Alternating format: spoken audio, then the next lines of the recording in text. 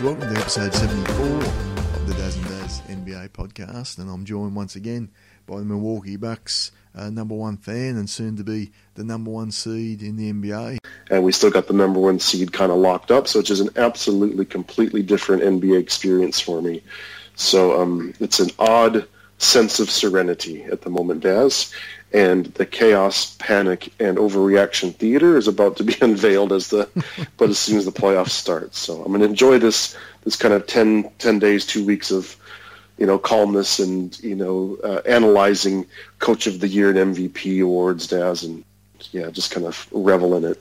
Yeah, well, that's the thing. We're going to go through our awards tonight. I mean, there's about 4 or 5 games left for most teams in the regular season, but I can't see. I was looking at it today. I think there's going to be some movement below the top of some of these awards, but I don't think there's necessarily going to be changes in who's going to get the actual awards. And I mean, being in purgatory myself, Daz, when I did my list, the Spurs had just won a game, so I was really happy about the season.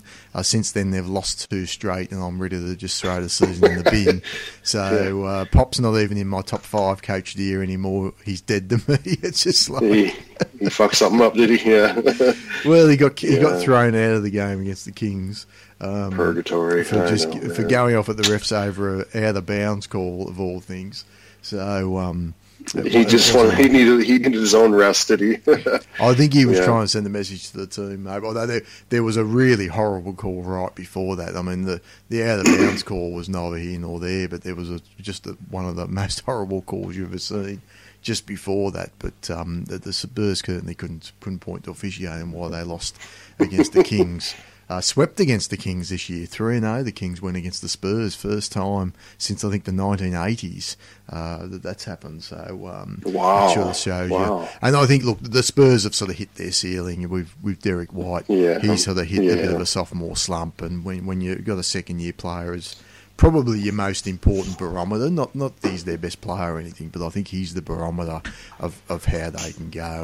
I think that's right. Yeah. I think he's their heartbeat in a way, isn't he? Right? He is, 100%. Yeah. So, that sort of has hurt them. But anyway, we'll see with them, though. I just pray they don't get Golden State in the first round of the playoffs again, but I fear that's what may very well occur as the season grinds to a halt. But what we're going to do tonight is we're going to go through our awards, obviously the big awards first, and then we've sort of made up some of our own awards later on.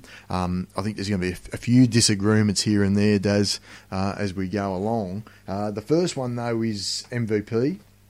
Now, we've both got the same player here in Giannis Antetokounmpo, who we've spoken about quite a bit, really. I mean, I think the season's been defined by him and to be fair, James Harden as well. There doesn't seem to be as much debate now. I think most people that I'm hearing have settled on Giannis.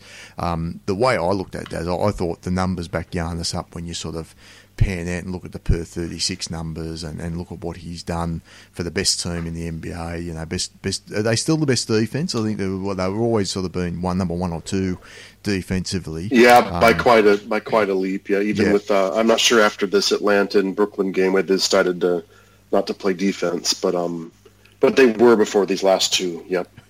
Yeah, so I mean, you look at the per 36 numbers. Giannis is averaging 30 points. 13 rebounds, 6 assists, 1.5 steals, 1.5 blocks, and James Harden, by contrast, 35 points, 6 rebounds, 7 assists, 2 steals, just under a block a game. So I think the overall numbers back up Giannis. The team success backs up Giannis, but I think Harden's obviously had some excuses as to why his team's not been as good. But I think if his team had won more games, his numbers wouldn't be up where they are either, because they probably wouldn't have the injuries that they had, etc. So I think there's a little bit both sides of that. So you've got to tip your hat to what Harden did. I think when Chris Paul and Eric Gordon and Capella go down, you don't expect that team to go on a winning run, and they did. I didn't particularly like the way he did it. We've sort of spoke about that a number of times. I think it was a grotesque basketball to watch, but the fact that he did it does count, and I think he's clearly been the second best player in the league. You wouldn't have anyone in number 2, would you? You'd have Harden clearly number 2. Paul George was catching up, but he's also coming off. He's not sustained that nuclear phase he had. But Paul George again, 'cause I think I'm still in the holding on to hope that we value defense, Daz. He's been pretty good defensively, but no, he's fallen off as well. And it's hard to argue for Paul George when that team has gone 7-13 their last 20, and OKC is just, they're pretty healthy and they've fallen off a cliff, so that counts as well, right? So wins and losses do matter.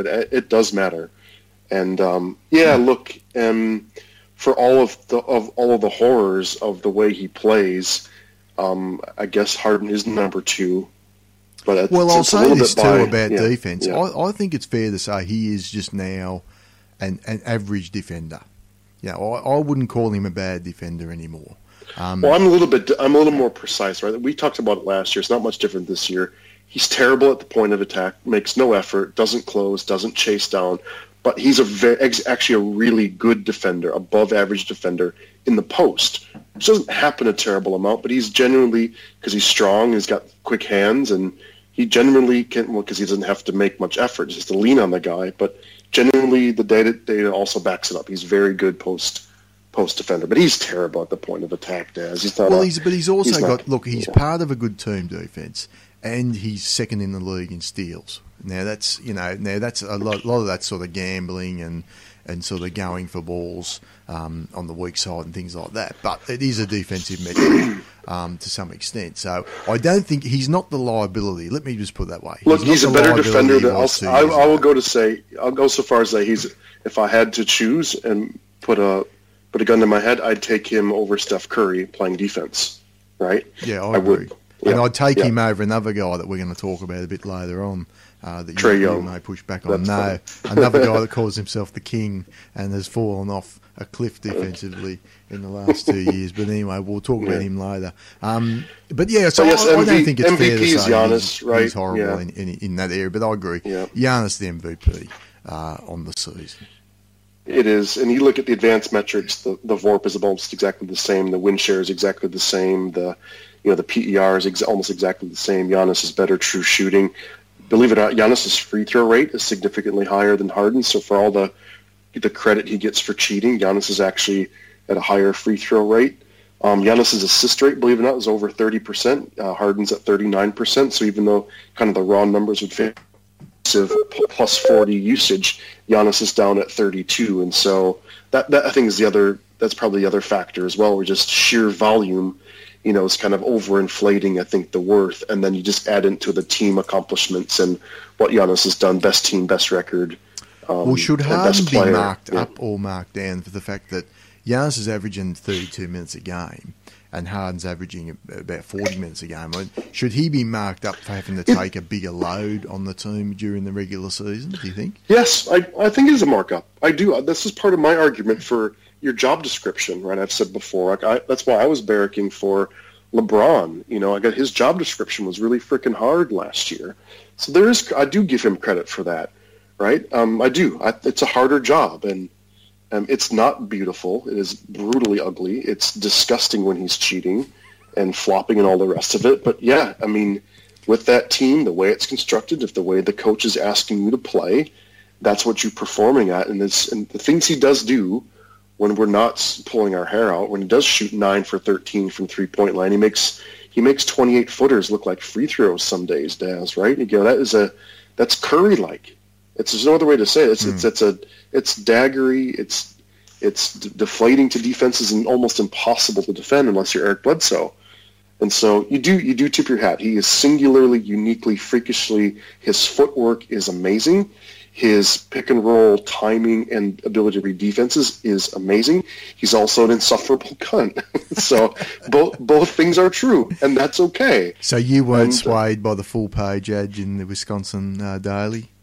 Well, I was livid about it, as many Bucks fans were, and then I think you and others reminded us that this is actually a ploy he and Russ have both done before in years past, in actually just literally self-promoting themselves. So no, it didn't sway me, but yeah, look, I think Paul George had a credible case for number 3, but he's kind of fallen off.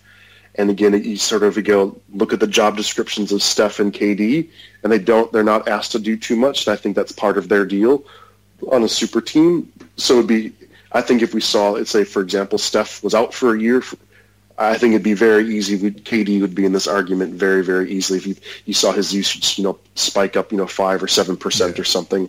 I still think that's fair to say. As insufferable as his personality as Kevin Durant he's still in prime form. Last question quickly about Harden. When you watched that Bucks game last week, do you think it was the scheme that was more effective on Harden, or the fact that it was Eric Bledsoe guarding him, or was it a little bit of both in that game? Because I thought the scheme was more important, to be honest, than what Bledsoe was doing. I think it's the opposite, actually, because I will dare you to find footage of any game that's been played against Harden this year where a player can go that grotesquely, obscenely, right, Daz? He's not almost. There was occasions where he's almost standing behind Harden on his left-hand side. I've never seen anyone else. Right? That's why I'm saying it was a scheme thing or a tactical thing, if you like. Bledsoe's so fast and he closes so well, and this is a unique Bledsoe thing, right? So if you put Steph Curry up there on his left shoulder, that's not going to work because he's not going to get any pressure from the backside. Bledsoe's. But I think the thing is he thrives off contact. And when the Bucks just said, you are not going to get any contact from us all night. I mean, he shot 5 free throws all night, and one of those was just on a brain fade from George Hill. He didn't know what to do. He was totally out of his comfort zone. They literally just said, go, here you are. Please walk inside the three-point line. Go. Literally, please walk inside. There's no one to bother you. And you can take any shot you want between 8 and 20 feet. And that's what they did. And that's what Harden did. And this is a Bud thing as well. This is a uniquely Eric Bledsoe thing. Bud said himself that in the first time he did it, Bud goes, I'd love to take credit for it, but I just said, Eric, do your thing. What do you think works? Yeah. And Eric, literally, Bledsoe created the scheme. So I think it's a personal thing. It was basically just standing on Harden's right side. Oh, sorry, left side. Just basically defending him from the side. It was stark to watch it. And as you said, at times Bledsoe's literally behind him, just basically saying, if you want to go and attack the rim to the extent you can, have that open 15-footer.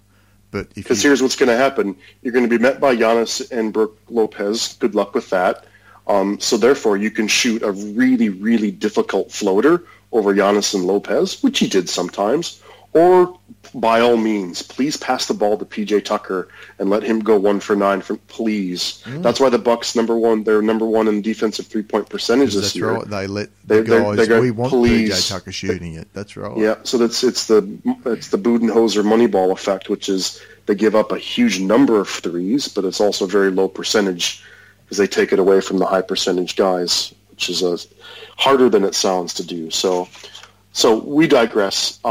That was no, the Bucks fans weren't impressed with the full page ad in the Milwaukee paper, but I do get that sense though that the barometer has shifted pretty confidently to the Giannis camp here. Has there been a more universal? I mean, I guess Steph Curry was a much loved player when he won it a few years ago. Yeah, I mean, Giannis is just a universally respected, admired, and loved superstar at the moment across the league. I mean, it's pretty rare to see a guy this well liked, and the guy that's not really out there in the media. I mean, there was sort of comparisons between him and Tim Duncan in the media. I think he's not quite the same personality in that way as what Duncan was, because Duncan just didn't want. He wasn't comfortable around fans or the media, to be fair. Whereas Giannis is very comfortable around the fans, but just not one to look to engage in the media. Just totally, it's just so rare in the sportsman today. It's not just because I'm also a massive fan, but I believe there's some parallels in this regard to Steve Nash, who was not a highly recruited player. He was a mid to late first round pick, bit of an afterthought, right? He doesn't come from this country. Basketball was kind of his second sport, and just the brand of basketball that Steve played with D'Antoni. Again, you probably would find it differently because you were, again, LA was your enemy, but I think Nash had that beautiful basketball, the 50, 40, 90 in the 7 seconds or less might be the closest thing. He's also kind of a, surfer dude attitude, so that might be the closest comparison. But yeah, Giannis still has this boyish He's still boyish, and I guess it's kind of like what's there not to like? He's not antagonistic. He's comes from nothing. He's kind of a rags to riches story. So I'll be it's almost a bit of fairy tale days. Yeah. I'll be interested to see if there's not a bit of tall poppy syndrome now that he's reached the heights that he's reached, and if there are, we'll see some people that want to sort of try and cut him down. We'll see a little bit, because that's unfortunately also, and I noticed that a little bit with Steph Curry even before the sort of KD. I had people telling me I can't stand that Steph Curry. I'm thinking, what is there not to like about Steph Curry? Yeah, for goodness sakes, like, I think he threw a mouth guard at someone at one point because he got frustrated, but it was like... Well, did you see what they did? God, we're going way off the script here. Did you see what happened in that game against Minnesota? Yeah, when he walked off the court and walked down the...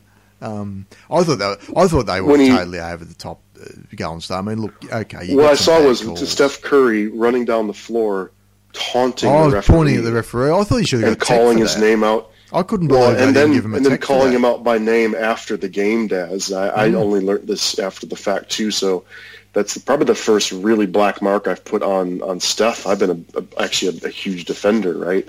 Saying he's the one that keeps that. Well, that I think his there. demeanour has changed a bit since KD's been there as well. It's been a poisonous, a bit of a poisonous atmosphere there. But you're right, we get off track. So you got anything to add to MVP? I think it's clearly Giannis, Harden second, Paul George third, Daylight fourth. I couldn't even think of who would be fourth at this point. I'd probably put Jokic in there as fourth. Kevin Durant. I think actually Durant. Yeah, Durant. You're probably right. It might be Durant or Steph. Yeah. But yeah. But there's daylight between. It's daylight. I think it's daylight. Giannis, a bit of daylight, Harden, and a bunch of daylight. Yeah, that's right. That's right. So, Coach of the Year, I think this is pretty clear as well. Again, I think the movement below this, when I wrote this, I had Pop as number 2. He might not even be the top 5 as it now, or he might still sneak into number 5. I think it'll depend for me who number 2 is, the way the seeding sort of fall from here or shape out from here. But I think Mike Budenholzer is number 1, Daz. I think he should be Coach of the Year. I'm hearing a little bit of buzz for Doc Rivers. I think that's probably fair. I've heard a little bit of buzz for Pop. I think that'll sort of die off unless the Spurs, win every game, win out from here. And really, I think maybe Mike Malone might have a bit of a case. But what Budenholzer's done to take a team that was the number 8 seed last year, really only added Brook Lopez, and now make them the best team in basketball. That it's been an amazing transformation, and we've touched on it continuously over the course of the season. But what's been your main takeaway, I guess, from what Buds has brought to the Bucks? Look, the fact is that, right, we saw the basketball in the playoffs, which was the kid Prunty basketball, which was a full body dry heave set to squeaking basketball shoes. It was very, very painful. And then in the off season, they didn't really add any significant players. And Brook, I think, was important, but he's a minimum salary guy. They had Brook Lopez, Ursan Ilyasova, and Pat Connaughton was their big free agent signings, and go from a 44-win team to a 60-win team by not adding a superstar and not adding, a number 1 draft pick like a Ben Simmons or a Joel Embiid, to win 15, 16 more games, to have your team in the top 5 in defense and top 5 in offense, that kind of says it all. So that has to be coaching. And even more subtle things like getting players like Sterling Brown to become much more proficient in the rotation, having complete afterthought jokes, literally jokes, right? Like DJ Wilson become an NBA rotation player. So the player development that he was famous for in Atlanta with it, Atlanta U, he's brought that to Milwaukee. And I think the surprising part to everyone is that the Vegas over-under on the Bucks was 47.5. And so no one expected him to be able to instill his system this quickly and to have this much success. So it's kind of every factor. You can only look to the coaching, right? Giannis and the coaching is what's made this team so successful. So I think it goes to the certainty that players have, and you touched on it last year. Players didn't know whether they were coming or going with the Kid Prunty era. They didn't know how many minutes they were going to play. They didn't know what their role was going to be night to night.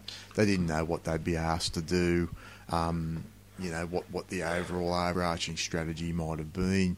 Whereas now there's a clear strategy on defence and there's a clear strategy on offence, and you just see a guy like DJ Wilson can come on and say, this is your lane, DJ, stay in that lane and you're going to be an NBA player and you're going to have a long career. And that's a system basketball, Daz. And that's how it works. Yeah.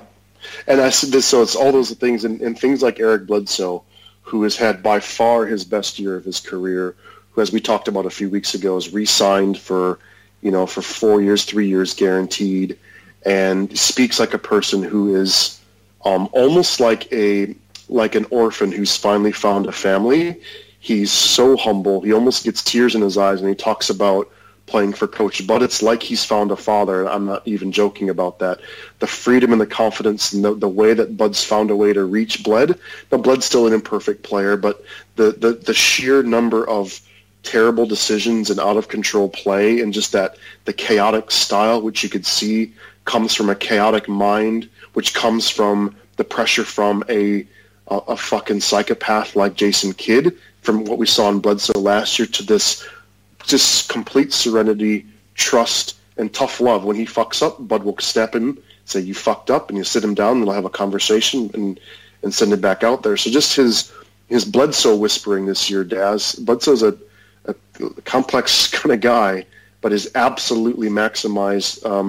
He's kind of a baby Westbrook. I'll never put him in that same athletic category, but he's that type of player who plays with such freakish athleticism, but finding a way to harness it and to have this freedom and power on defense, where rightly he's gotten these terrific accolades for what he's done with Harden in these 2 games. So that's a nuance that perhaps only Bucks fans will appreciate. But that goes into that's just sort of stacking on the list of accomplishments that Bud has done, is unlocking the best of this freakishly athletic defensive freak Bledsoe this year, whilst getting a pretty solid offensive season from him. So yeah, it's just kind of a no-brainer award, I think, as well. However, there's some awesome, we could probably have gone 7 or 8 deep.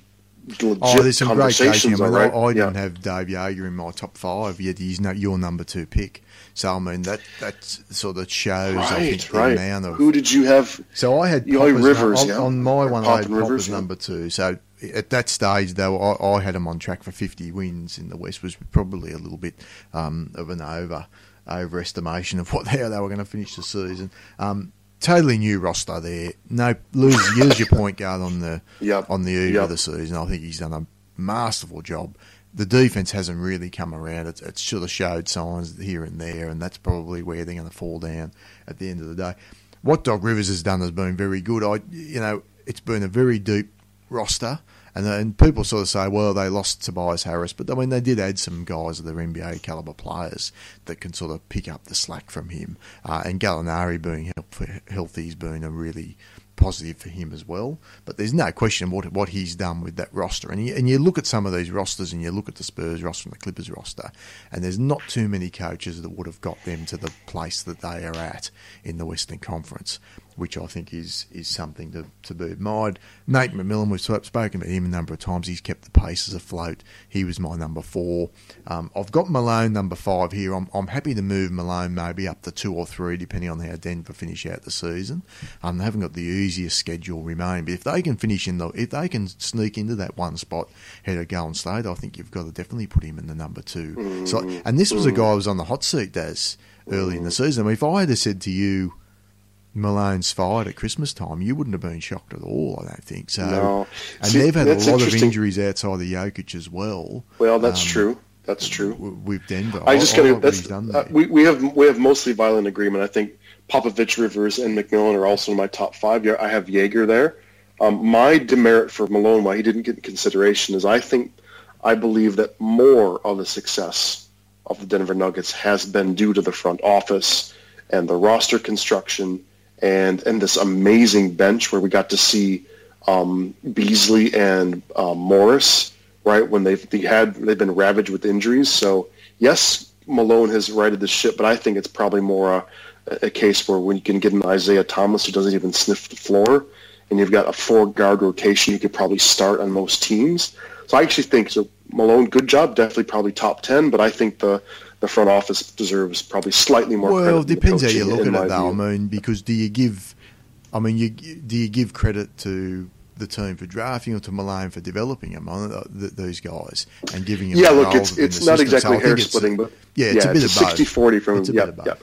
Yeah. So they deserve credit. They do because they've been there since. That's the thing I like about Denver. It's been since October, right? They've been consistent. They've been up the top 2, top 1 the whole season. It wasn't like they had a Miami Heat sort of turnaround or anything like that. Well, and they've had like Murray's been injured, Harris. A lot of injuries. Barnes a lot of injuries. Yeah, Millsap. You go on. The Jokic has been the only constant. So I lot of like injuries, what he's done. I mark Jokic down a little bit because they fell away at the end, the Kings, and they were pretty awful in close games, which can to some extent be put back to the coaching. Obviously, it is a young team as well, but I've got no problem with Jokic being right up there in terms of his coaching either. Yeah. So I think some of the coaches lower down, even the Lloyd Pierce, who we've mentioned a couple of times, has done a really good job. Kenny Atkinson this year as well. Kenny Atkinson in Brooklyn, of course. Even Dwayne Casey again. I think he's done a good job in Detroit so far this season. So and also just my last sort of recognition, just for the sole fact of not committing suicide, Scotty Brooks should just for not killing himself. I'm not kidding. For not being dead, not developing a heroin habit. Kudos to Scotty Brooks. We'll get to Choo Choo later, I reckon. Well, that's look, I think in terms of the hardest jobs in the NBA, there's no doubt where he ranks. Right at the sorry, I dragged us right to the gutter there. Sorry, Daz. So look, Daz, move on to Rookie of the Year. Now this was an award that was done and dusted in December, and then Trae Young's made a real run at this award. I think in the second half of the year, and there's no question Trae Young's had a better second half than Luka Doncic has had. But I think Luka's first half was so much better than what Trae Young's was. I think he's still ahead. In terms of what he's doing. Quick look at the numbers. Luka's averaging 21 points, 7 rebounds, 6 assists. And Trae Young is averaging 19 points, 3.5 rebounds, 8 assists. So, not ridiculously ahead in the assist department and behind in the points and rebounds. And I think overall Dallas have been, well, certainly Dallas were a slightly better team, or a much better team in the first half of the year, and they've been openly tanking, I think, in the second half of the season. So it's a bit hard to mark Luka. Look, but I think longer term, people are still sort of saying, well, that's a clear win, that trade for Dallas. I certainly wouldn't be ranking that a clear win. I think it's a win-win trade for both ball clubs, to be honest. And I hope that we don't continually get caught up in the Luka versus Trae sort of argument. I think it's been a win-win for both ball clubs, but if you're sitting there saying for 100% certain Luka Doncic is going to end up being a better player than Trae Young, I'm not sure if I agree with that at the moment. I think Trae's shown enough in his rookie year to suggest he's going to be a very, very good player going forward in this league. It feels like kind of what the draft pundits said is that Luka's floor is so high, and that's proven to be true. Like, he hit the ground running. Right, he went from he's a 19-year-old who played obviously EuroLeague, and he just hit the ground running, didn't he? In November, where Trae needed time. Trae looked overmatched. Trae looked slow. Trae looked small. Trae looked hesitant, didn't he? His November, December was brutal. Well, his shooting was, Daz. I've watched him a bit more closely. I think his passing was good. Fantasy thing. Maybe you did. Right from the start of this season, and I said it to you earlier. I said this dude can get wherever he wants on the floor. And his game was just 5% off, so he was throwing some alley-oops and things like that. I remember watching him in a game. He threw 2 perfect alley-oops to Miles Plumlee. 2 plays in a row, and Miles Plumlee just clanged both off the rim.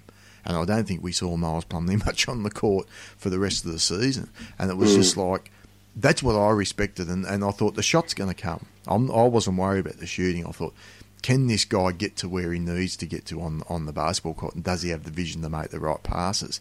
And you could see the vision was there, the execution wasn't early, and some of the teammates probably weren't there either.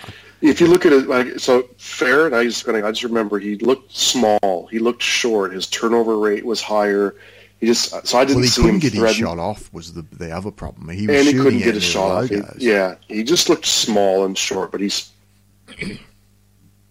found his way, especially as the team has found their way, right? So it's kudos to Atlanta for the way they've played. But if you just look at the raw numbers, it's interesting because I go, look, their field goal percentage is pretty terrible. Both of them are 42%. They're both way below league average 3-point shooters on a percentage basis, right? The really high, pretty high turnover rate. So for rookies, though, probably a lot of kudos. But yeah, it's still Doncic for me. But I think I'd be pretty confident in saying, well, I don't know if you'd agree with me, Doncic's floor will be higher, right? You think you get more baseline performance from him year after year. But would Trae Young's ceiling be higher, Daz? You think his ceiling's higher than Luka's? Is he more likely to be an All-NBA player over Luka? Or do you actually think, yeah. That's my feeling, but I don't know if I believe it. It's interesting. I think Luka, just with the height and the strength, I think as he gets older and bigger, I think his ceiling's probably leaner, a little bit higher. Yeah. And fair later, enough. that's right. But I just wonder too. I don't know if how much quicker he's going to get. And the knock I have on his game at the moment is he's not quick, and I don't think that's something that he's going to necessarily get. He can't jump. The final point I'd make on Luka is he's already had a year of professional basketball before he's come over here, so he's a little bit of Ben 4 Simmons. years, yeah. Well, 4 years, that's right. So he's played a number of years. He's been a pro since 16 or 17, yeah. He had 1 year where he was really full on into it. Yeah. I mean, those other years where he's on the bench. But that's a competitive advantage over the likes of a Trae Young coming into the NBA. So I think that will even out a little bit over the years. So I still think that the ceiling's higher and the floor might even be higher for Luka, but that doesn't necessarily mean he's going to be a better player as the years go on, because I think there's more improvement in Trae's game potentially. So, but Luka is ahead at the moment, so it's going to be close. Look, they're going to be two fascinating players to watch, and I probably won't have a lot of fun watching Luka, but I think we'll both. I kind of like watching him play. I guess as I said, the Mavs to me are like the Celtics Dallas, to you. As a Spurs fair fan, enough. Fair certainly enough. from a basketball purist point of view, you've got no complaints. And look, third with Rookie of the Year, I think Marvin Bagley for me was third. But look, I think all the top 5 picks does not JJJ. He was hurt a lot. He got hurt a lot, and I mean, look, Ayton put up decent numbers at the Suns, but just hard to take anyone on the Suns seriously. I thought Bagley played well on the team that was chasing the playoffs for most of the year, and Miles Bridges has he's really come on, hasn't he? Yeah. For Charlotte outside, they don't obviously Shai Gilgeous-Alexander's got some buzz as well. So it's actually been a reasonably good rookie class after, we probably didn't, not as good as the year before, but that was a historically good rookie class in 2018. Well, I don't know, it might be though. I think so. Next year will be really interesting because look, even as dull as Ayton has been, 16 and 10 raw numbers. The numbers only 30 are good, minutes a game. I don't know. I just can't. I haven't watched the Suns. I just don't see. No, who would? Why would you bother? It was funny listening to. Doesn't know how to play defense. I was reading Alex Len talking about playing with Trae Young, and he said it was so good to play with a guard that passed the ball after all those years in Phoenix, where all they did was just chuck with Isaiah Kanan and fucking Devin Booker. Yeah, so, Alex Len talking shit. Good on him, man. Jesus. So that's where the Suns are. So all right, it's been a pretty good rookie season again. It has been. It has, yeah. Overall. So the next awards, Daz, is let me move down here. I think it was the Sixth Man of the Year. DPOY. Oh, defensive player. So this one, I'm fascinated to see where the votes go on this one. I've got the sense Rudy Gobert's going to win it, but I've got Giannis. I think you've also. Well, have you got Giannis at the moment, or where are you learning? I was a cop out here, Daz. I called myself on bullshit where I said everything I would be talking about is only through, conglomerated opinions of others. Because I just, to be honest, I don't. Other than watching Paul George intently for a couple months when I picked him up on my fantasy team, I thought, holy shit, there's my defensive player of the year when I started really watching Paul George. But I'm bullshit. I'm completely lying. I've watched, 10,000 minutes of Giannis, and I would have watched Gobert 5 games or 6 games. So I'm calling myself with having bad data. So I'm just calling bullshit on myself, Daz. Well, so look, I've watched kind of defer to you on this one. Yeah, I've watched a bit more of Gobert. I mean, he just wasn't playing all that well at the start of the year. I mean, when they started poorly, a lot of it was down to him, and they were fouling a lot more. And he admitted himself he was struggling, and they were struggling as a team to get over this sort of the new rules that they brought in. Have a freedom of movement and things like that. Whereas Giannis just hit the ground running. I mean, he's been an absolute beast. And Giannis changes the play so much more, I think, than any other player because he can get out to the perimeter. And Gobert's probably the best big man you can have out in the perimeter. But Giannis can be on the perimeter. And you know, there's that sort of shot where he's there and he's actually sitting there playing the block and playing the pass at the same time. And you saw sort of Ben Simmons was going to put up a floater and thought, Giannis is going to block this. Last second he passes it and Giannis steals it anyway. And it's just like the amount of pressure that, and obviously it helps to have a Bledsoe there that's putting pressure on the ball. And heaven forbid if Utah had a Bledsoe level defender. If it's a similar MVP as a best defender on the best defense, that's Giannis number 1 and Rudy number 2, right? So I think that's probably a fair comparison. Where again, I have an overwhelming amount of Giannis data, which is he's playing the way. I'm just going to penalise Rudy for the slow start, and I think Giannis is at the same level the whole time. So I think if you can't split them, and maybe if Rudy's sort of last 2/3 of the season maybe is a hair above where Giannis, because don't forget Giannis is doing so much more on the offensive end than what Rudy's doing, even though, believe it or not, Rudy Gobert's had more dunks than Giannis does. I know that's hard to believe. He's leading he is, isn't he? He's leading the dunks, so good on him. And look, third I've got Miles Turner. I think he transferred. He's had a great year this year. Probably doesn't play enough minutes to be in serious consideration. Paul George has fallen off a little bit, and I think that's due to injury. I'm not sure 100% what's wrong with Paul George, or whether there's just problems in the dressing room there. Something's off with OKC, and he's sort of fallen off. But I'd love to see Giannis win Defensive Player of the Year and MVP days, because I think he's having that level of historic sort of level of season that needs to be recognised. But I've got a sneaking suspicion it's still going to be Gobert, and I think the advanced sort of stats back up Gobert in some of the rebounding and block numbers and guys finishing around the rim and all that sort of stuff. Although Giannis is obviously very good in that area as well, so that's going to be an interesting one, I think, to see where that goes from here. We'll see the sixth man of the year. Now you've got. We disagree on this. I think there's a clear sixth man of the year in Lou Williams, but you've got Montrezl Harrell as. Yeah, I do. We're both on the Clippers. The teammates on the Clippers. Yeah. I think we'll both give an honourable mention to Sabonis on Indiana, who's had a great year. But look, Lou, I think it's got to be Lou Williams, Daz. I'm sorry, he's carried that offense. Well, I kind of go. Yes, I know he comes off the bench, but he plays starter minutes, right? I guess he only plays 27 minutes. But look, this is probably just more of a, I think it's more of a curveball vote, or just to kind of change it up and more just a shout-out vote.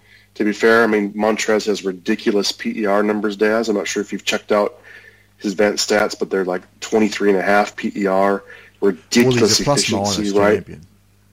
Plus/minus chance, but he's a raw 63%, player from the field. And obviously does all of his work in the lane, but he's got the defensive prowess, right, and rugged on the boards, but also has an efficiency almost like Enes Kanter has. And so he's just got that terrific, efficient on defense, great rebounder, great offensive player, great on the offensive boards. So just probably more of a wrinkle and a shout out to him than it was more of a downgrade. Well, it goes back to Daz. It was a good haul for the Clippers, that Chris Paul trade. It was, wasn't it? Because to get Beverly and Harrell, Decker obviously didn't do much when he was there, but those two were the key parts to that trade. And Beverly's been excellent this year, but Harrell's he's one. Well, and especially when they have a clean cap sheet, right? What's what that trade was all about, which is they'd already gotten rid of Blake, so you want a clean cap sheet. So to get some good young players, that's where we'll talk about this, I think, in a later category maybe, but it's the And it's players like Harrell and Beverly that put this team in such a good position to attract a Kawhi or a Jimmy Butler. So anyway, I want the sixth man to go to the Clipper. I won't argue too hard against Lou Williams, but I just wanted to barrack for Montrez because he's just had such a super efficient kind of season. And just kind of, again, another guy who was drafted pretty late, a second-round pick who kind of had, he was kind of a rugged Kenneth Fariedi-looking guy, playing in his first year and kind of had some rugged minutes in the second year with Houston. It's just, he's found his role. So again, another credit to Doc Rivers and what he's been able to do to develop Harrell and find a role for him and be super efficient. He contributes to winning basketball. It's like that's the other thing I like about Harrell, unlike a Lou Williams, where I could see Harrell playing on the Golden State Warriors and the Milwaukee Bucks in the second unit, right? Whereas Lou Williams, he's a terrific sixth guy. Like you can have him because he's not a sieve the way Cantor is on defense. That's why I like him. Well, don't forget, D'Antoni didn't even play him. Of course he didn't. No. Like the Spurs, he would prefer to go, we're going to have a six-man rotation tonight, than play Montrezl Harrell. So, as a second-round pick, that's just value destruction by the Rockets. But so look, Lou is still 20 points again this year. It's remarkable, 20 points a game. It's just hard to believe that guy's doing in his 30s. So. He's won the award before, hasn't he? Oh, he's owned the award, yeah. He's owned the awards, yeah. That's what I thought, yeah. For many years. Yeah. So, yeah. All right, Daz, let's move on to all NBA teams. Now, we've got a few disagreements here, so this is going to be interesting. So, our first teams, so we've got Giannis, Steph, and James Harden in our first team. We agree there. Where we disagree is I've got Paul George, which is interesting. You have Paul George third in your MVP voting, but you don't have him first team All-NBA. You've got Kevin Durant in ahead of him. And I've got Jokic ahead of Embiid as the first team centre. And I'll give you my sort of take on it first. I just think Jokic your first team centre. No kidding. Well, look, I penalise Jokic a little bit for the poor defence and the fact that he's got to go out at close games when they're playing sort of offence-defence. But at the end of the day, they're playing off for the number one seed in the West. He's been the constant. He's been the only guy that's been healthy on that team the entire year, putting up crazy numbers. The best passing big man I've ever seen. Some of the passes and the vision that the man has on the court is just absolutely unbelievable. And I get the Embiid argument. Embiid's putting up crazy numbers, video game type numbers. But when it comes down to two players, Daz, and I'm always a little bit I just go with which team won more games, and then again look at degree of difficulty. And I think what Jokic has done, degree of difficulty, has been more than what Embiid's done this year. Although I guess there's been a bit of turnover and change in that Philly team that would have made things difficult for him. So I'm not vehemently against Embiid first team, but I've just got Jokic a tick ahead. And with Paul George, same sort of thing. I don't think it's a massive difference between him and KD. We did say sort of daylight fourth before. That was probably a bit unfair to KD in terms of the All NBA stuff. But yeah, it's hard for me to get excited about Kevin Durant, to be honest. So I was happy, and I think the stretch that Paul George had was at such a high level, and KD probably hasn't quite hit that level this season. Although we certainly know he's capable of doing that. So I've just elevated Paul George a bit up. But given the way OKC are finishing off the season, I could certainly see KD pushing into that first team spot. And I may even. If they don't pull out of this tailspin, I think they're 2-9 since the All-Star break, OKC. So if they don't pull out of this tailspin, I think even I would probably move KD back into that first team as well. Yeah, so I think that for me, I guess I just sort of like just on the first team where you had, to be clear, we agreed on Steph and Harden, and we agreed on Giannis. You had Paul George over KD and Jokic over Embiid, right? Yep. I guess my argument is probably more down the second team, where I just think, for me, it was probably less about. I started to kind of go totality of the season, and I don't know what compelled me to put Kevin Durant over Paul George, other than I guess it started to go. I kind of cheat and change my criteria for all NBA teams versus NBA and start to be a little more generic about, and this kind of the Dwayne Wade argument in the All-Star game, which is a little about who are the best players. So I know it's a bit of a cop-out, but again, I actually think KD is probably a better player than Paul George. I know Paul George has been had a great season, but it's a fine difference. Yeah. So but you had him on number 2, didn't you, KD? Which is not. That's right. I had KD and Embiid both too. I think we had the top 10. Yeah, were pretty. I'm much impressed. The same. You also had Gobert, which is interesting. So you and I both shunned Karl Anthony Towns, and you also shunned Anthony Davis, which is the only right thing to do. There's another player I just shunned, which I'm sure we're going to get to. And you shunned Russ Westbrook-Israel, didn't you? I shunned Russ, yes. And you shunned LeBron. So I totally get you shunning LeBron, right? But I'm going to have to call bullshit. So, right, you'll see my logic, right? So let me just clear for the decks here, for the full story. My second team is Jokic, Paul George, Blake Griffin, Dame, and Kyrie. You also had Dame and Kyrie. Boy, we agreed to all the guards, didn't we? We sort of played roulette with our I don't think. forwards. Who else can you put in there? I mean, unless you want to squint your eyes and twist your head and put DeMar DeRozan in there, but I don't see Clay or DeRozan. And Clay's had an off season for him. I mean, and DeMar's sort of been a bit too hit and miss at the Spurs across. But the interesting conversation, I think, what I want to talk about is that. So I had Paul George and Blake as my forwards on the second unit. Right, you had KD and Kawhi, which is curious because I'd like to hear you argue why you would have Kawhi but not LeBron James. Because Toronto are the number 2 seed in the East and they're on track to win high 50 games.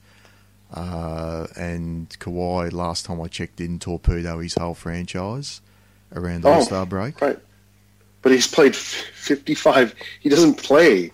He's going to miss 25 or 30 games. So I think there's a difference between load management and missing strategic games and back-to-backs and things like that, and missing.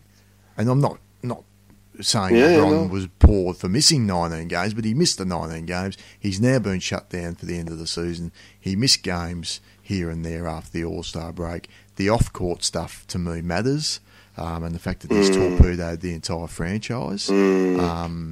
I think that matters. And the fact that he just does not play a lick of defence. He doesn't even pretend to play defence. He doesn't even say, I'm going to mark a guy anymore. He just stands there under the basket and points his finger and shakes his head and shrugs his shoulders and then goes back down the other end of the court and pouts. So he is literally... Isn't that what superstars... He is literally one of the worst defenders in the league, Daz. He stopped trying. It frustrates me no end. I'm going to admit he stopped trying. I've seen it. Well, in Miami in the first year of Cleveland, he was one of the best defenders in the league. Now, there's always been people that have said, he gambles a little bit and things like that. Look, I saw the guy when he was in Miami. He was a lockdown defender. He was just outstanding, and he was brilliant the first year in Cleveland. And I think that just took so much out of him, that first year in Cleveland. I think the second year he just said, one of the reasons he wanted to get rid of Blatt, I think, was just, I don't want to play defence anymore. If I keep playing defence at that level, my career's going to be over in 2 or 3 years. And he may very well have been right, but there's no excuse for the level of... Look, he thinks he's Tom Brady nowadays. He just doesn't have to play that end of the floor. Well, see, so what I see of LeBron is he still plays... He could play all NBA level defense when he's defending the ball handler. He just plays no team defense, Daz. Right? So again, he's going to get really good. He still has when did he defend the ball handler? He went on to Harden when Harden was lighting him up one game, and Harden just totally embarrassed him. Over his 55 games, right? So for sure there's going to be episodes that we can easily point out his quit and lose interest, or rather kind of talk to a ref with his back turned to the action. We've seen that shit. But well, then that's the difference. So back to the Kawhi thing. That's the difference. I mean, Kawhi plays defense. So he's still a lockdown. Yeah, look, and I guess that was my logic for the All NBA third team having Gobert, LeBron, and Kawhi, is that LeBron and Kawhi don't play. They're going to miss 25 games each, and LeBron has, again, better raw offensive numbers than Kawhi, right, with a 28, 8, and 8. And he's probably still a way better playmaker than Kawhi on the offensive end. Question. So, right. So, but I go, then of course, absolutely Kawhi's defense still, he's not Kawhi of old, but there's no question he's a way better defender than LeBron is right now. So, look, so for me, LeBron being on the third team was still an insult to LeBron, considering, I guess, his reputation. So, I guess LaMarcus is, I think that's the only addition. That's the only different player, isn't it? Is LaMarcus over LeBron. Yeah, which is, he's had a good season for a fucking 33-year-old. Yeah, LaMarcus has played pretty well. So that's not the craziest homer pick of all time. Well, I think that's right. I mean, I think maybe the Spurs need to win a few more games for that to catch on. But I mean, I'm reading people saying, about the All NBA teams and saying, well, LeBron's just a lock. And I'm thinking, how in God's name is he a lock no way to make the All NBA this year? I just don't see. Again, the greatest availability is availability, right? The greatest ability is availability. Well, that's it. And they're going to win 35 games. And he's only played 55. To me, Karl Anthony Towns can't be there, because I'm sick and tired of Wiggins always gets the blame, and rightfully so. But Anthony Towns gets no blame, and it's like, I watched those games, Daz. I'm with you. This guy does not contribute to winning.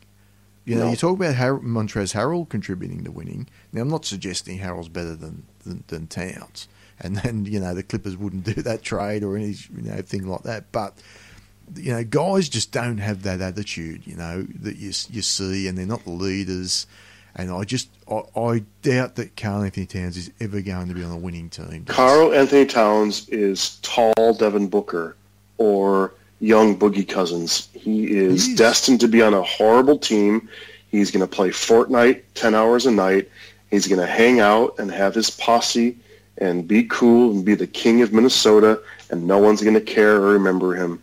He shows no motivation, no drive, doesn't lift his team, doesn't make others better. He's a spectacularly talented offensive player, but he does not lift others around him. He is not a leader. He is not inspirational. Cat, I'm so pleased you didn't have him on there. He's not deserving. You're not worthy. And obviously Anthony Davis is, I put, actually, believe it or not, I put Davis beneath LeBron in, I agree. You can't have Anthony Davis there. In his destruction to franchise than LeBron. At least, you fault LeBron for sure, but LeBron just tried to win. He's tried to get the best players. It failed, but he just tried to win. Anthony Davis torpedoed his own team, right? And then held them hostage, and now is trying to play. And it's beyond unprofessional. He's taken Kawhi. Actually, I believe it to a lower. At least Kawhi stayed to his principles and stayed away. I can't believe I'm giving him credit. But compared to Anthony Davis, who just wanted everything, and wanted to complain and wanted to leave, and I'm going to send an Instagram farewell, and then, I didn't work, and Clutch didn't do it, and I want to play anyway. Have you had a player, I guess maybe since Kawhi, drop so many levels in respect than Anthony Davis in one season? I go, what a scumbag. Well, I think the difference is we thought we knew Davis and sort of his persona, whereas no one really knew Kawhi. No one still knows Kawhi. So it's a bit like that. At least Kawhi's still on brand. That's right. Yeah, that's right. Yeah. Whereas Davis, that was just a complete heel turn. And it's like, oh my God, what's going on? Yeah. What's going on here? So, no, and I think Russ Westbrook's the same. I mean, he's been terrible. That's starting to become a contract where OKC might just raise their eyebrows and go, whoa, boy, it could be, Chris Paul North, yeah. So that's a bit of a worrisome contract as that goes on. So, but look, so that's the main difference. I mean, look, and I'm not going to shed too many tears when we're pretty close on it. I think we're pretty close there. Let's go to some of our awards now that we've put together. We've got the NBA All-Fun All-Star team. So this is the biggest starting line of players you like to watch. So I'll go through your team first. You've got Montrezl Harrell as the captain. We've spoken about him. You've got De'Aaron Fox and Donovan Mitchell, who are both on my team as well. And you've got both Bogdanoviches. So you've got Bojan and Bogdan. I do. Bogdanovic. So what do you like about some of these players? I'm going to tell you what I like. I love Montrez. I love his energy. I love his sort of retro 1980s game, and it works. I love the way he works with Doc Rivers. I just love how he plays. I wish he was on my team. He's fun. He's got the hair. He's got the body. He's got the limbs. He's got, he's good celebrations. He's Mr. Muscle, and he's just that yeoman's work effort kind of all muscle sort of guy. He's just hard not to follow. Then, of course, De'Aaron Fox, that's your starting point guard as well, right? You've also got Donovan Mitchell. So De'Aaron Fox, if I wasn't a Bucks fan, I'd jump on the Kings bandwagon. That is a fun team to follow. And he's just fun. He's cocky. He's fast. He's cocky, but he's also good at setting up his teammates. He's just become a fucking awesome young professional. And for me, in a level that's above players like fucking Devin Booker and Ben Simmons, who just haven't, and Anthony Wiggins, Andrew, I always call him Anthony Wiggins, Andrew Wiggins. It's these young guys who've had so much hype and just don't lift their teammates, right? So and we'll talk about Simmons perhaps a bit later, but I just love Fox's verve and his zhuzh and his magic. And then Mitchell, of course, you've got Mitchell. Just who doesn't love watching that freak athlete run around the court and do shit? And then I'm probably most excited about my dueling Bogdanovich's Daz, right? So for me, one of the greatest moments of the season was Bogdan on the Sacramento Kings, right? Who, after a long hiatus, came off the bench and drilled that terrific, dramatic, last-second game winner, which concluded a haymaker of a game against the Lakers when they were still fighting. And so I think Bogdanovich has won me over. He's kind of got chutzpah. He takes tough shots. He's a bit gritty. He's kind of part Steve Nash, part Marcus Smart, just kind of part Sarunas Marciulionis. He's just Mr. Tough Guy. And then Bojan, the Bogdanovich in Indiana, has been the single greatest factor for how that Pacer team has endured without Victor. And his efficiency is up. Really good scoring. He's just sort of like one of those guys where it's almost like watching a surgeon do his job. He's going to hit every jumper. He's going to be in his right spots. He's going to make the simple pass, and that for me is a fun team. So he's kind of my Spurs guy on my super fun team. He's the guy who always makes the right play. So this was by far my funnest category. I go, that's my dream team. Harrell, Fox, Mitchell, and the Bogdanoviches, man. Yes, and the Sacramento Kings got two of my top five fun players of the year. Bogdan must have thought he had the game winner of the year wrapped up, but then Jeremy Lamb came in and hit the most ridiculous shot I've ever seen. One of the greatest. Against the that'll be played for 100 years, Daz. Yeah. Nick Nurse's face when he hit that shot was just priceless. He's like, I know it's not going to be after the clock, but I'm going to stand here and pretend like it's going to be reviewed. Yeah, Nick Nurse is like, oh, my coaching record's getting diminished because of that shot. So here's my all fun team, Daz, was Dwight Howard, John Wall. Stop, Ariza. It was just the Wizards. Me. Shit. Just give me the Wizards. Give me the Wizards bench. I don't think I've watched 2 minutes of Wizards. How could you? Look, quick sidebar, because I love that I've got two Kings and you've got two Hawks on your favorite team. I go, that's how great this NBA season has been. But has there ever, like literally, Daz, we're going to, episode 75, to lock this in the permanent vault of recorded oral history. Has there ever been a more easily predictable outcome of any sporting team in any league in any season than the 2018-19 Washington Wizards? I mean, it is exactly what we thought in June and July and August and September and October. That for me is the most fascinating thing about that train wreck, is it's the singular most greatest predictable outcome in the history of sporting outcomes, including the Golden State Warriors championship last year. That's, for me, is what makes it so beautiful. It just went right to script. I'm going to open my third beer for that one. And the Dwight Howard hurting his backside was... He hasn't played, has he? I think he played 2 games or something. He's got a player option. He's got a player option. And then Ernie Grunfeld he's like, you know what? Let's let Dwight choose what he wants to do next year. I think that's best for all parties. Hey, Dwight, what about a player option for a second year? For $7 million free dollars. He's like, okay. Okay. Oh, God. I love your all-fun team. So, right. Anyway, my real all-fun team, I've got De'Aaron Fox. I've got Trae Young, who we spoke about. I've got John Collins. So I've loved the Trae John Collins dynamic. I've got Donovan Mitchell for the same reason you have. And I also threw Pascal Siakam in there. He's been a guy nice one. No, I that's absolutely deserving. love watching. He's a guy. I think he's a better version of Montrezl Harrell, to be honest. I mean, he's everywhere. And games when he sort of goes off and scores the 32 points, like the games when Kawhi sat this year, have been the most entertaining games the Raptors have played, because it's more like Siakam's than the focal point of that team. So I've loved watching his development. Good call. Even if Kawhi leaves, which I assume he's going to, I still think they're in pretty good shape, the Raptors, but believe it or not, because of the development good call of Siakam. So let's get to the next one. But I'm a really quick, fun thought experiment. I love what you've done. I like the imagination of the no defense, but De'Aaron Fox and Trae Young in the same backcourt. That's just a fun idea. So yeah, De'Aaron playing off ball, I guess, in that one. So. Yeah, terrific.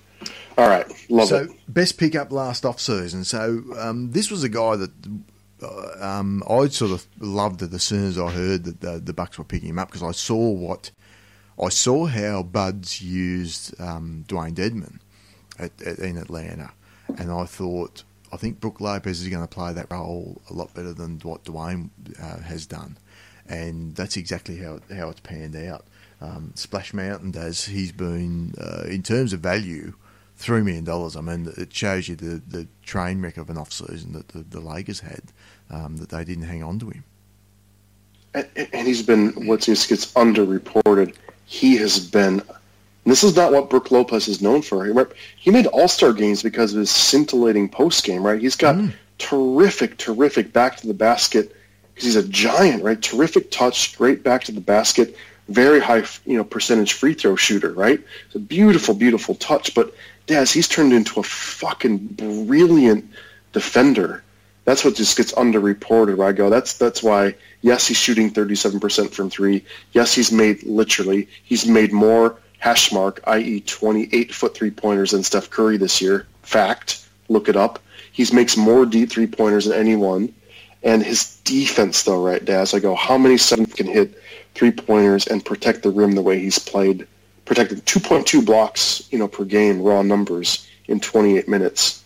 Yeah. So he's been scintillating with the style of defense. So, just a credit to a guy who, 3 years ago, didn't shoot a single 3-pointer in his career, and he's going to make, how many 3-pointers has he made? I'm going to look at his raw numbers. He's made 185, in 78 games as a 7'1" freak. So, pretty easy one. Were there any other pickups though or did anyone? Well, it was only, come don't to forget mind? too, the Lakers. To be fair, they ended up with Mike Muscala, so they've got that. They've got that on lockdown. But I trained too much to get him. I gave a shout out to a signing that I hated in the off season for the Spurs, but it's actually ended up being a really nice one. That's Marco Bellinelli, who's really played well off that Spurs bench, and that's boom. The Spurs bench has outperformed the starters by the numbers across the season. They're one of the best. That's hard to believe in the league. Losing DeJounte, that's hard to believe. Yeah, and I couldn't believe when they signed Mark. I was like, oh my god, why are we getting him back? But he's been really good. Really good. He was terrible in November. We thought that was a tragedy, didn't we? Yeah, well, he didn't start the season well, but he's played really well since. And I'll give a shout out to Vince Carter, who, you're not going to remember Vince Carter's season, but obviously Atlanta's not going to be part of the playoffs or anything, but he's been an important part of bringing along the Kevin Huerters and the Trae Youngs. And it's just been amazing to watch the late career transformation of Vince Carter, who you probably would have thought he was going to go the way of Carmelo Anthony, didn't you, Daz? I mean, in terms of where his career was going to end up, but he's accepted his roles in Memphis and in Dallas and now Atlanta, and he's sort of become an elder statesman of the league, which is not something that I would have thought. He wants to keep playing too. He wants to play at 42. He doesn't want you think to he hang can? There's no yet. reason he can't. He's still actually a decent player. Yeah, on he can contribute. Yeah, good on him. So, absolutely good on him. Tip my hat. Well. He's done well. So, but look, no other signings that I can sort of think of off the top of my head that have sort of jumped out and said this guy's made a massive difference one way or the other in a lot of these teams. You know, there's sort of guys that have poked their head up at different times and done one or two nice things, but generally speaking, it wasn't an off season of big movements that sort of changed. I think some of the coaching movement probably made as much of a difference as anything else. For sure. Last season. So, quickly on the worst off-season signs, I think you're a little bit harsh here to put Dwight Howard as number one, Daz. I mean, he did get injured, so it's not necessarily his fault that ended in disaster there. You had Trevor Ariza too. You said we knew exactly how this would end. And then you had Tyreke Evans and Doug McDermott. I haven't checked Doug McDermott's numbers. I didn't think McDermott was playing that badly. 3 year, $24 million for that guy. And no. Well, I agree. That's probably the contract more than anything else. But I agree. Tyreke Evans has been just a disaster. I called it. I didn't like that signing that happened. I didn't like how he's played. I'm not sure if he's been injured or what the story's been with him, but maybe he's just one of them guys you don't want to play. He's been out Bogdanovic'd, man. He's just been outworked, out hustled. He's gone to a club, Daz, right? So he was the guy who's playing with house money last year, who just get crazy usage and just put up raw numbers. He's gone to a rugged, top four, fucking hard-working, defensive-minded, veteran-laden, with Thaddeus Young sort of player, sort of team, like this rugged sort of team, and he's just sort of not fit. He just doesn't fit. Like, he needed to be playing in Sacramento or Houston or just someplace where you just run and shoot and be an athlete. That's what I just didn't get. I just didn't understand it. So I hated that signing. Yeah. I'll tell you a guy that actually was playing well before he got traded from Sacramento was Iman Shumpert, who sort of resurrected his career in Sacramento. And just talking about the Kings made me think about that. He was another under-the-radar guy that actually... He was. Played a lot better than I thought he would. Look, I thought Ariza to me was the worst signing. I mean, I know it was only 1 year, but it was just a disaster. I mean, he was just completely disinterested, totally unprofessional, I thought. Pretty much right from the word go there. It's a miracle they got a player like Kelly Oubre in trade for him. It is a miracle. Oubre's played some pretty decent basketball there. So another great move from Ernie Grunfeld there to get rid of him. Then I've got Tyreke. chasing a 10 seed. I've got Tyreke as number 2. And good. A little bit controversy. I've got LeBron James as number 3. Hey. Just because I love to troll LeBron. But look, do you think there's a point in 2 or 3 years' time the Lakers look back on this and go, we would have been better off not even bothering with LeBron? No. Mm-mm. So I'm going to be an apologist here, and I go, this is all about Magic. Again, this is the 3 factions we've talked about before, right? The 3 factions aren't working together. Genie and Walton, Pelinka and Magic, and Clutch Sports. So 3 factions not on the same page, Daz. So no, you don't regret signing LeBron James whatsoever. No. This is poor roster construction, poor conception of the value of their young players, poor execution of both the preseason and in-season moves, and poor planning for setting this team up for even free agency. So for me, yes, LeBron's been terrible. Yes, LeBron still is clutch and runs that kind of conversation. But again, Magic Johnson's Magic Johnson. Magic Johnson makes the decisions up there, right? So for me, this disaster, this train wreck will be first on Magic's head. And I know Lakers fans will want to blame LeBron for it, especially Kobe stans. But that's where I go. They won't regret signing LeBron. Well, LeBron might regret signing to go play in basketball purgatory with the Lakers, but they won't regret signing him. Well, I guess it comes down to what's the counterfactual. I mean, would they have been better off bringing back the young core, not really signing anyone else, having another crap season? But where's your future? Getting another high draft pick, couple of high draft picks in years five to come. picks higher than they're going to get now, right? They're going to get the number 10 pick. Yeah, but they would have been probably a top 5 pick if LeBron's not there. But how much is that changing? I don't know. Look, I just worry about the future of this. Well, I don't worry about the future of the franchise because I hope that they I know what you mean, though. Go badly, but I think they've sort of painted themselves into a corner now. They have. Where you've got LeBron, you've got these players that are totally disenfranchised now. Even the young core. And it's like you're not trading for Anthony Davis. I can't see a scenario where they're putting a package together for him. I don't think they're going to be bringing free agents in. Certainly not big name free agents. It wouldn't surprise me to see another off-season the likes of just one that we just saw, where we're sitting there scratching our heads, going, "This is all the Lakers are doing. Like they're bringing in these one-year guys and nothing else." So. I can't blame LeBron for the fact that the paths to excellence for the Los Angeles Lakers is only one path, which is expensive free agents, vis-a-vis franchises like Boston Celtics, who still have free agency and internal development and draft assets and future assets, right? And I go, internal development for the Lakers, Lonzo and Brandon Ingram? There might be a D'Angelo Russell-like ascendancy from one of these guys in a different context, but these are number 2 picks who have not played like number 2 picks, right? They played like, healthier Jabari Parkers, basically. So they're not going to get internal development, and therefore they don't have tons of extra future picks. And because of those sorts of things, the 3 factions of the franchise, it's going to be very, very difficult to attract top-end free agents. So that's why I'm saying they won't regret signing LeBron, but LeBron may very well regret, and maybe already does regret, signing to be in a place that doesn't have the basketball infrastructure of a Philadelphia, San Antonio, Houston, fill in the blank. The other teams we theorize where he could possibly go sign, realistically, he's there for 4 years now. So and now he's locked in. Well, what if they trade him? Honest to God, I wonder if he's got a no-trade clause, so he can't. He would have to request the trade. Of course. But I can't say that. But it's a non-zero though. It's 1%. But yeah. But anyway, worst. It has been a train wreck for sure. We can continue to talk about LeBron if you want, because he's my most disappointing player of the year. Really? Right. Well, I just think, look, from the time the Lakers signed LeBron to where we are now, it's just been a disaster.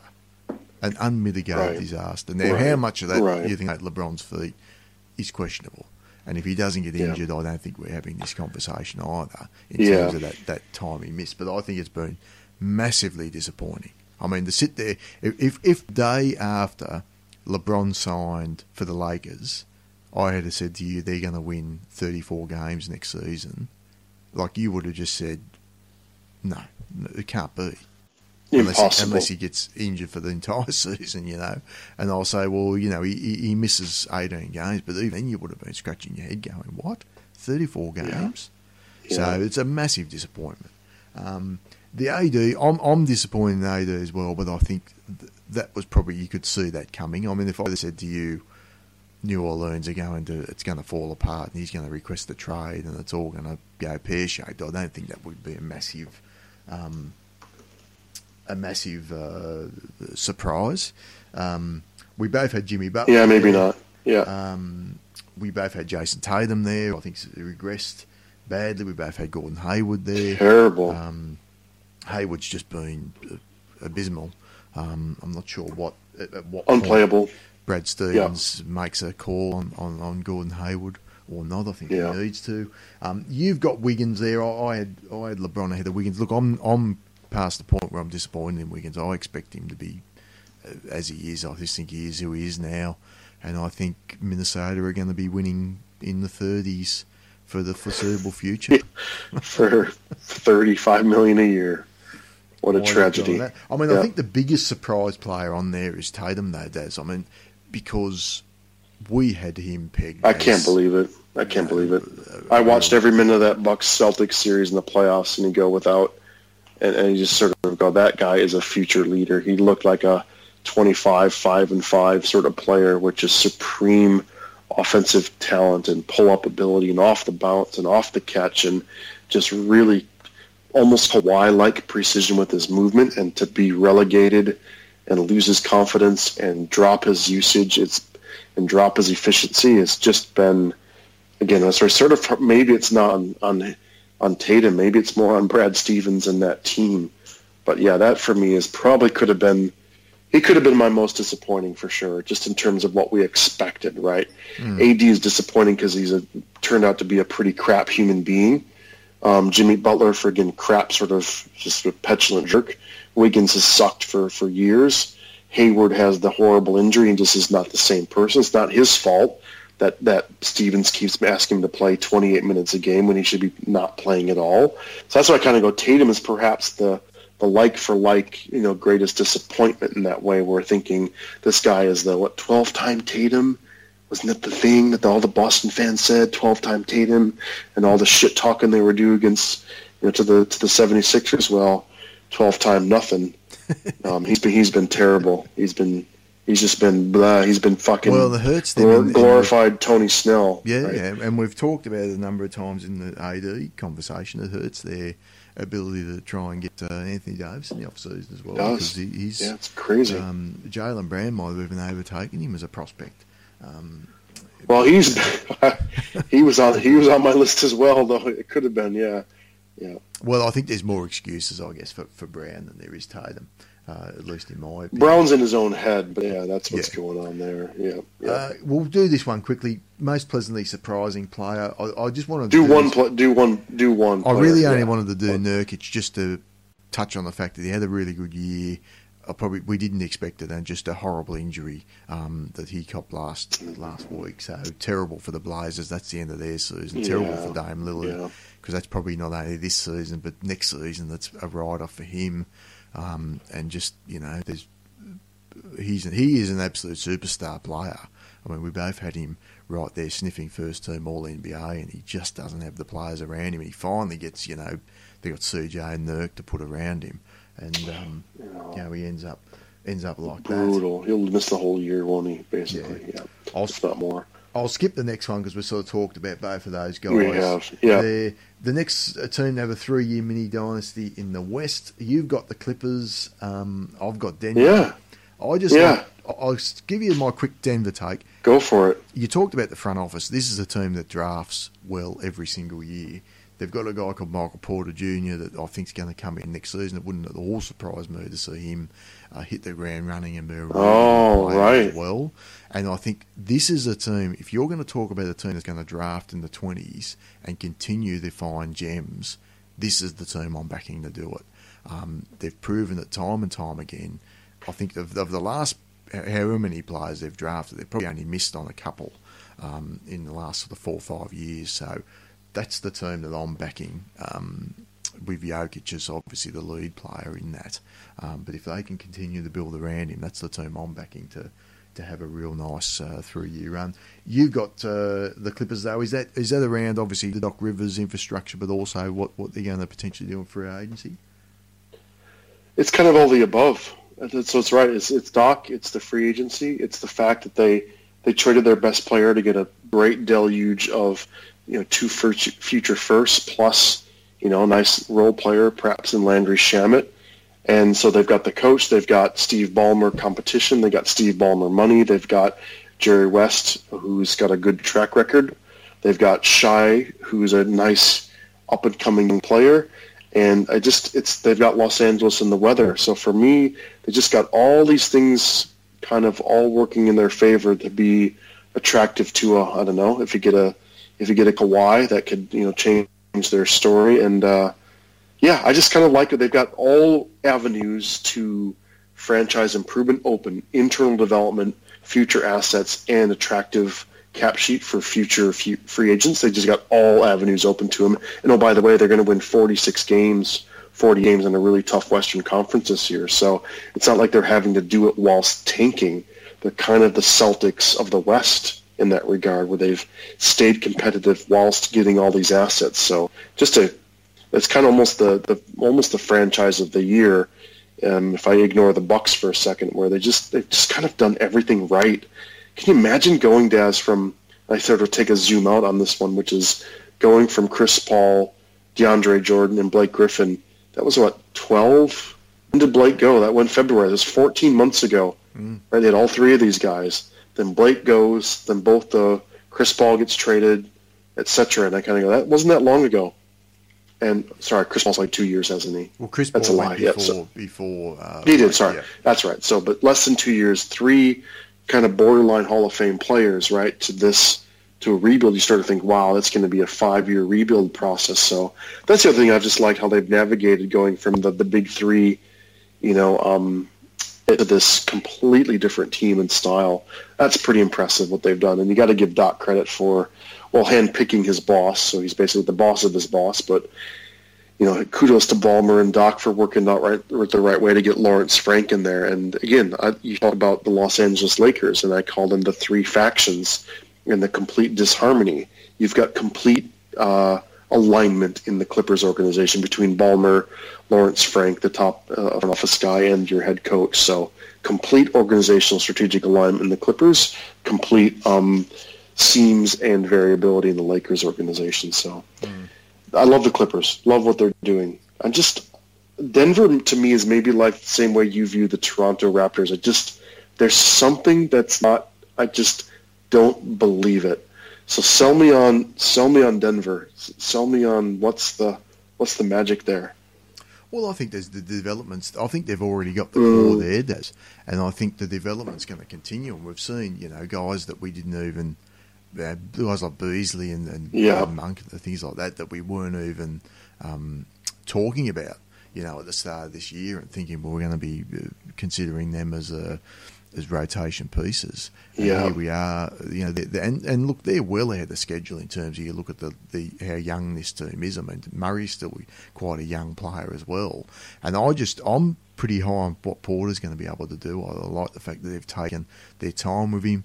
Let's see how he sort of can come in next year, and whether he can contribute. And if he can contribute and look like the player that he was projected to be before the sort of back injuries came in for him, then who knows what their ceiling might be. So, and I'll just okay.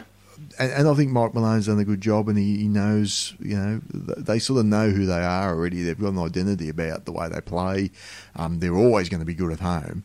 So that home record's always going to be probably one of the, if not the best in the NBA, one of the best. So they're going to be they're going to be a top 1 or 2 seed, I think, for the next 3 or 4 years. And that, guarantees them to be relevant and in that conversation, particularly if Golden State take a step back. They're, to me, well-based. And I think with the Clippers, you're assuming, yes, they're going to get some free agents and things like that, but the step from 46 wins where they are now, or even, up to 50 to go to 60, that's sometimes the hardest step to take in the NBA, and I'm not convinced that Kawhi Leonard's the guy you want to be bringing in to get you to take that step, because you're probably bringing in a guy that's going to play 55 games at most for you each year. Yeah. That's how it looks like at the moment anyway. So I think that's fair. That's fair. So look, Dad, we might look on one last thing. I know you love to talk about the train wreck rankings. You've got Washington number 1. Then you got the Lakers, Minnesota, and the Knicks. I had a top 5. I had Lakers as the top 4, and then I had Washington as 5. I just think, look, the way the Lakers talk themselves up, it's just so beautiful to see it all fall apart, and see the hubris of, we're going to sign Kawhi, we're going to sign Paul George, true. We're going to sign Anthony Davis. Well, good luck with 36-year-old LeBron in 2 years' time, and a bunch of players that don't want to be there. So that's what I love. It's more about style, right? Like Washington, we said that Washington was the easiest to predict train wreck of all time, and we saw that train going off the tracks, and it crashed exactly like we thought it would. LA had all kinds of hope, but the carnage is far greater in LA. So it's a style preference, Daz. So yeah, I can see that. You're a guy who likes drama and things at stake, so I can see how you've chosen LA in that one. All right, mate. Well, look, we'll leave it there. That was a good one. We'll hopefully we'll catch up, if not before the playoffs themselves. We're on a playoffs eve, and we'll we'll try and have a big two-parter. We've got to do a playoff big preview for sure. Preview, Daz. I'm sure looking forward to Milwaukee v Orlando in that first round. Yeah. To see the Bucks get Well, going. first round, there's no mystery in the East except for the 4 or 5, but the West is the winner in the first round, and the East in the second round is going to be, for me, that's going to be the far more interesting story. So, but yeah, let's get into it, and once we get the playoffs the seedings underway. Yep. Okay, mate. All right. Okay, buddy. Good to talk to you. Good chatting to you, pal. Cheers, mate. Bye-bye. Bye.